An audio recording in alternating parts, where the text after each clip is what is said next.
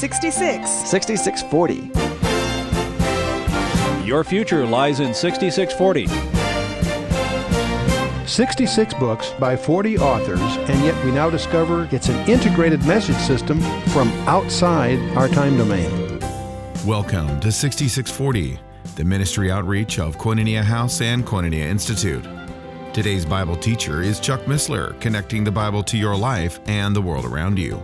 In today's study, Chuck begins his teaching on the book of Jeremiah, chapter 30 through chapter 31, verse 30.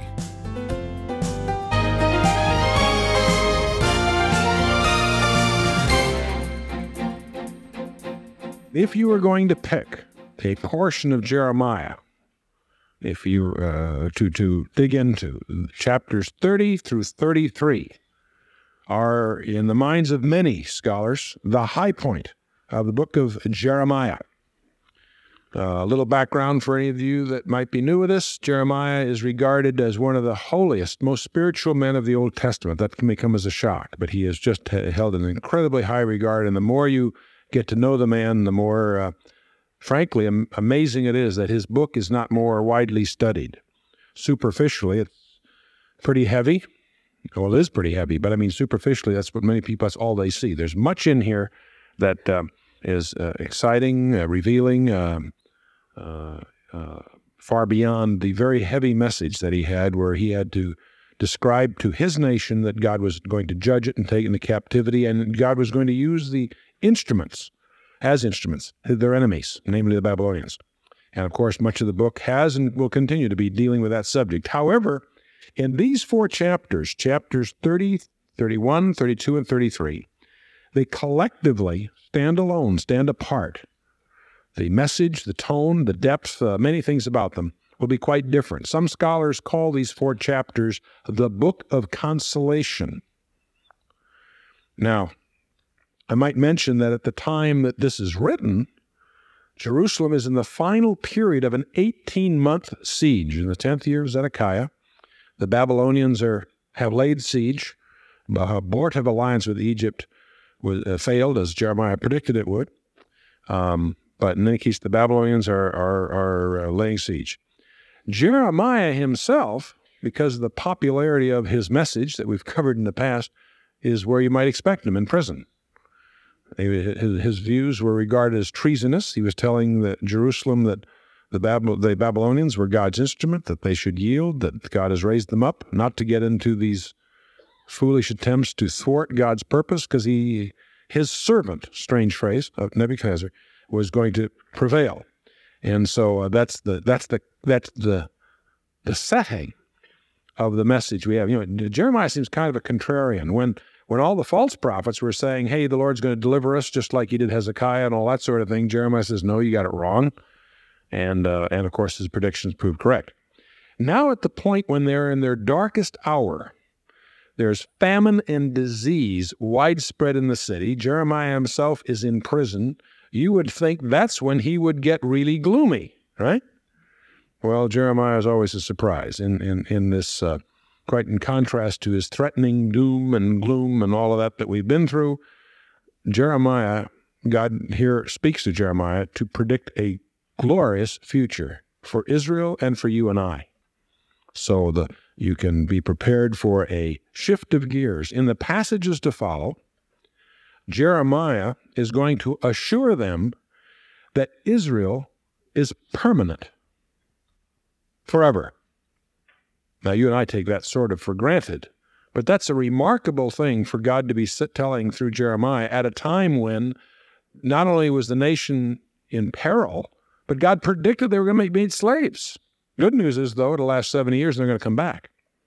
And more importantly, that forever Israel was to endure. Now, what makes that even more remarkable is the organized, systematic attempts by one political power after another through thousands of years have tried to make that untrue, have tried to wipe out Israel. And the Nazis did not invent the idea. That really went back a long time ago. The Egyptians and Herod and a lot of other people took a crack at it. And every nation that tried to do that get destroyed. Those nations which favor Israel, the Greeks, the Persians, are interestingly enough still around. So that's kind of provocative.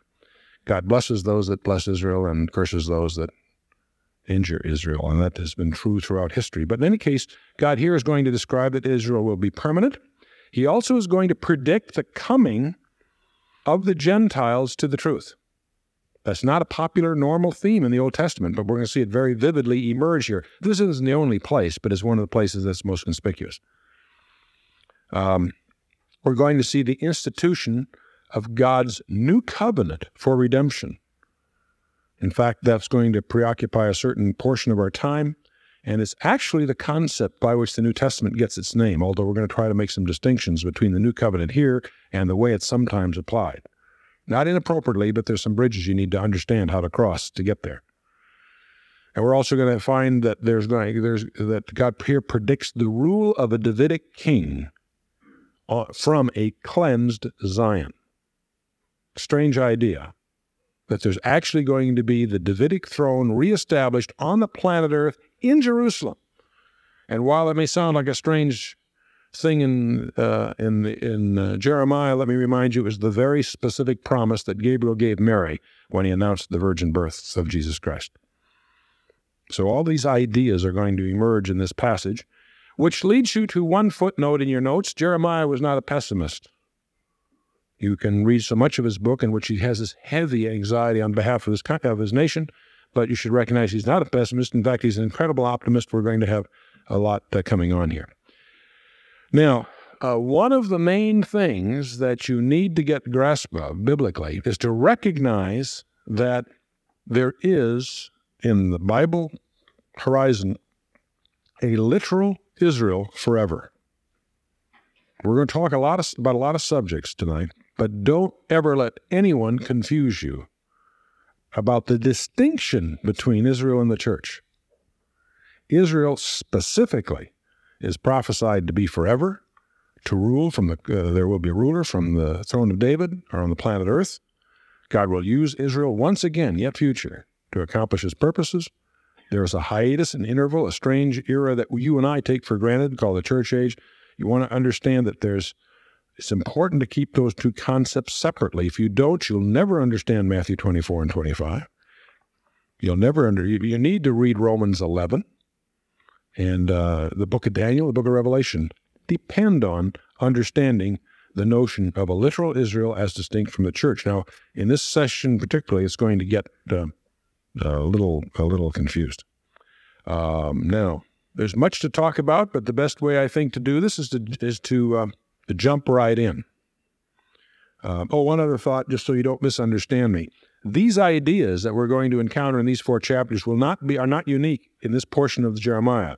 These same ideas are hinted at in chapters 2, 3, 16, 23, and 24. So there are passages, typically 3, 4, or 5 verses long, in several places in the book, that these same ideas are there, but not so crystallized or so vivid or so dynamic as here presented. Let's jump in. Chapter 30, verse 1. Oh, by the way, one other thing I often forget to tell you. Top of your notepad, Acts 17:11. On the top of your notepad, put Acts 17:11, where Luke tells you not to believe a thing Chuck Missler tells you, but that you are to receive the word with all readiness of mind, but search the Scriptures daily to prove whether these things are so. And nowhere is this more important than the passage we're going to go in, because you're going to have all kinds of opportunity to misunderstand, confuse, and muddle it up a little bit. Don't let anybody sell you any glib cliches about Israel or the church or their relationship. Those are very important ideas, and you really want to search the Scriptures carefully on your own. But jumping in again, chapter 30, verse 1, the word that came to Jeremiah from the Lord, saying, Thus speaketh the Lord God of Israel, saying, Write all the words which I have spoken unto thee in a book. And that's where some scholars treat this 4 chapters as a unit and call it the Book of Consolation. It's a integral chapters 30, 31, 32, and 33. Those 4 chapters hang together as a book. And we'll try to, on the one hand, not get bogged down in all the richness of detail, and yet at the same time not be too cursory about it either. So we'll take it as it comes. Verse 3. For lo, the days come, saith the Lord. Now let me pause there. That's a formula in the Hebrew that should alert you to the fact that this is eschatological, that is end-time stuff. There are several phrases in the Hebrew which, as the more you become immersed in Old Testament passages, the more those phrases will trigger a particular style or emphasis, and you'll discover that the day of the Lord is one of those phrases. Lo, the days come, saith the Lord. Those terms, as you get sensitive to God's style, you'll recognize that's the Holy Spirit's way of sort of flagging you that, by the way, this isn't necessarily going to happen the next 90 days or a year or two, guys. It's end-time stuff. For lo, the days come, saith the Lord, that I will bring again the captivity of my people, or the actual Hebrew says turn again, or almost reverse, if you will, the captivity of the people, Israel and Judah, saith the Lord. Now notice he's speaking of his people, and the people are specifically the whole nation. The term Israel here refers to the northern kingdom as opposed to the southern kingdom. And you'll hear people talk about the 10 tribes and 2 tribes and all that stuff. I'm going to try not to use that phrase because that leads to a myth of the so-called 10 lost tribes. Not so. The northern kingdom, after the Civil War, after Solomon died, the Civil War that divided the nation into 2 halves, the northern kingdom was named Israel, the southern kingdom Judah. The northern kingdom involved the territories that are associated with 10 tribes, but don't assume the 10 tribes stayed there. Because of the move to idolatry in the north, the faithful migrated south. Judah had its problems later, and then 100 years later, we're seeing they're going to go into captivity too. However, there was a period of time there under Josiah and others where Judah was the place that if you were faithful, you migrated to. The house of Judah was really 2 tribes, Judah and Benjamin, some Simeon. But don't get too territorial about that. There's a southern northern kingdom called Israel and Judah. When you use the term Israel denotatively, you mean the northern kingdom. When you use the term Israel connotatively, the whole nation, you can include both the house of Israel and the house of Judah. But here, to make it clear, he's talking about the whole nation by mentioning both houses. I will bring again the captivity of my people, Israel and Judah, saith the Lord. Now, what's remarkable about this? Israel went into captivity 100 years earlier by the Assyrians. Okay? Where is the northern 10 tribes at the time this is written? In slavery. Where? In Assyria? No, in Babylon. Why? Because the Babylonians conquered the Assyrians. And guess what they picked up? Their slaves. Now, we don't normally think of that. The people who try to sell you theology based on the lost 10 tribes, because there's a whole bunch of bizarre ideas that emerge out of that kind of viewpoint. Just be alert that that's not necessarily biblical. And I'm not going to spend a lot of time on it other than to alert you that there is some peculiar heresies that emerge out of the so-called British Israelism and all that stuff. This passage is directed to Israel and Judah, saith the Lord, and I will cause them to return to the land that I gave their fathers, and they shall possess it. And these are the words that the Lord spoke concerning Israel and concerning Judah. Thus saith the Lord, we have heard a voice of trembling, of fear, and not of peace. Ask now and see whether a man doth travail with a child. Why do I see every man with his hands on his loins like a woman in travail, and all faces are turned into paleness? Now, he is speaking here of terror, of anguish, analogous to childbirth, but not limited to women having children. It's a figure of speech he's using. Now, I might mention that the concept of terror and anguish being spoken of as travail occurs how many times in the book of Jeremiah? Make a guess. 7, right on target. Isn't that interesting? You must have peaked. 4:31, 6:24, 13:24, 22:23, 30 verse 6, 49:24, 50 verses 43. So if you want to check them, you can either write fast or get the tape. Okay. But this idiom of travail is 7 times used in Jeremiah. I'm always intrigued by that because it shows the architecture and the design by the Holy Spirit. I really don't believe Jeremiah checked his manuscript and made sure there were 7, especially since he didn't do it, Baruch did, and others helped. So it's an accident. But you know the word accident is not a kosher word. The Holy Spirit is watching over that and designing it. And so when there's 7 there, you see his fingerprint. Now, it's interesting that the Lord himself in Matthew 24 and 25, speaking of this period, says all these things are the beginnings of sorrows in the King James. What he actually says, the beginning of birth pangs. So none other than the Lord himself uses that phrase to speak of this. Now, in Matthew 24 and 25, the famous passage that deals with this, Jesus also says there would come a time of trouble, such as the world had never seen up to that time, nor ever would see again. Right? Remember that? And he quotes there from Daniel 12. The phrase he uses is from Daniel chapter 12. And from the Lord's quote of Daniel 12 comes the label that we apply to that period of time called the Great Tribulation. That word is misleading because it sounds like everybody's equal. Here in the next verse, the Holy Spirit gives it another label that is more specific. Verse 7, alas, for that day is great, so that none is like it. Sound familiar? You bet. Even the time of whose trouble? Jacob's trouble. But he shall be saved out of it. In that verse, there's a tremendous amount of insight. Those of you that are students of prophecy and are familiar with the 70-week prophecy of Daniel know that there's a period of time well prophesied upon the planet Earth that's going to be approximately 7 years long.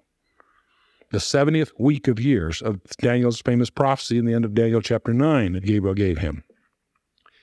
The amplification of that week is in part described in Matthew 24 and 25 when 4 of the disciples, Peter, James, and John, and Andrew, came to him secretly, and they got a private briefing that goes 2 chapters long, Matthew 24 and 25, Luke 21 and 22, and Mark 13 and 14. The amplification that week also constitutes chapters 4 through 19 of the book of Revelation. That's basically an expansion of what goes on in this very bizarre 7-year period. In the middle of that 7-year period, there's going to be a particular political event, and it's the last half of that week that's actually the Great Tribulation. We often glibly call it the 7-year period the Great Tribulation. That's technically clumsy, because the Great Tribulation is the last half of that week. It's 3.5 years long. And there's more prophecy specifically enumerating and timing that week than any other period of time in the Bible. 42 months, 3.5 years, half of a week, on it goes. There's lots of ways. Now, here it points out that the focus of the Great Tribulation is whom? Israel. Is whom? I said that wrong. Anyway, sorry about that. I drive grammarians. Terrible. If there's any evidence that I have an engineering background, it's my terrible grammar. So, now, before I went to college, I couldn't spell engineering. Now I are one, or something. Anyway, it is even the time of Jacob's trouble. The focus of the Great Tribulation is none other than Israel. And we're going to talk more about that as we go. We see the hint of Daniel 12 in Christ's quote here where it says, none is like it. None is like it. From here, we could go into a whole study of that period. And I'm mentally trying to figure out what to extract, because I really don't want to take you through a whole study of the Great Tribulation tonight, or we'll really get derailed on the one hand. On the other hand, there are certain portions that you should know. Let's take a couple of things, though. Let's just zip through and pick up some stuff. You might, before we leave Jeremiah, let's peek ahead and look at Jeremiah 46, verse 10. For this is the day of the Lord God of hosts, a day of vengeance, that he may avenge himself on his adversaries, and the sword shall devour and shall be filled to the full and made drunk with their blood. And the Lord God of hosts hath a sacrifice in the north country by the river Euphrates, and on it goes. Turn with me to Daniel 12. We're just going to zip through and pick up a few verses and then summarize. Daniel chapter 12, I made reference to it earlier, but let's just take a quick look at it. Daniel chapter 12, the first verse. And at that time shall Michael stand up, the great prince. Now there's three archangels mentioned in the scripture: Gabriel, Michael, and Lucifer. Good for you. Okay. One of them got himself in a lot of trouble. Gabriel is always mentioned in a messianic way. Gabriel gives Daniel the 70-week prophecy. Gabriel's the one that announces to Mary, and so on. Gabriel's always a messianic. He seems to have a job description. We infer from what we see that he had a job description that has to do with the Mashiach. Michael has a very unique role. He is the warrior. He's always in charge of an army, fighting on behalf of whom? Israel, right. And here we see it. That shall Michael stand up, the great prince who standeth for the children of thy people. And the context here in Daniel is clearly Israel. You can broaden that conceptually if you like. And I'd be the last to argue that Michael isn't on our side, but his main role is Israel. And he says, and there shall be a time of trouble, such as never was since there was a nation, even to that same time. And at that time thy people shall be delivered, every one that shall be found written in the book. We could talk about books, but I won't get in that. You can presume for your purposes the book of life. It may, if it ain't, it's equivalent. I won't get into those details now. But notice this expression. There's a time of trouble such was never since there was a nation. A nation of what? Nation Israel. Until that time. That time is yet future, isn't it? I have very grim news for you. I don't know if you don't see it very often now, but you may used to see a little sticker on bumpers, never again. It was a plea by the Israelis that never again will be there be a Holocaust. That's not scriptural. The book of Jeremiah, the book of Daniel, Matthew 24, and others say, despite the horrors, the incredible, awesome horrors that occurred in Germany during the 30s and early 40s. Apparently, if we understand the scripture correctly, there's a time coming it's going to be worse. How do I know? Because it says this period is yet future, and it's going to be a time of trouble, such as was never since there was a nation. Of all the pain and suffering and abuse and what have you that Israel has gone through in generations, 2,000 years worth, there is a time that's going to come that's even worse. That's the bad news. The good news is they will be delivered out of it. Oh, we could go to Isaiah 2 and 13 and 34 and Ezekiel 30 and lots of other places. It might be worth hitting Matthew 24. And we'll just pick up out of these many verses. We'll grab verse 21. Bear in mind, verse 15 announces the middle of the week or the beginning of the period, when ye therefore shall see the abomination of desolation, spoken of by Daniel the prophet, stand in the holy place. And it says, whosoever reads, let him understand. That technical prophecy, I think we've covered before, and we'll come across it again. It's an event that demarks the middle of the 70th week of Daniel, the 7-year period. The last 3.5 years then ensue, and the Lord goes on to describe how urgent it is that they flee. Why? Because verse 21 says, for then shall be great tribulation, such as was not since the beginning of the world to this time, no, nor ever shall be. That period of trouble is the worst. Now, you will find passages that imply that it's worldwide. I'm not denying that, but its focus is Israel. Why? Complicated question.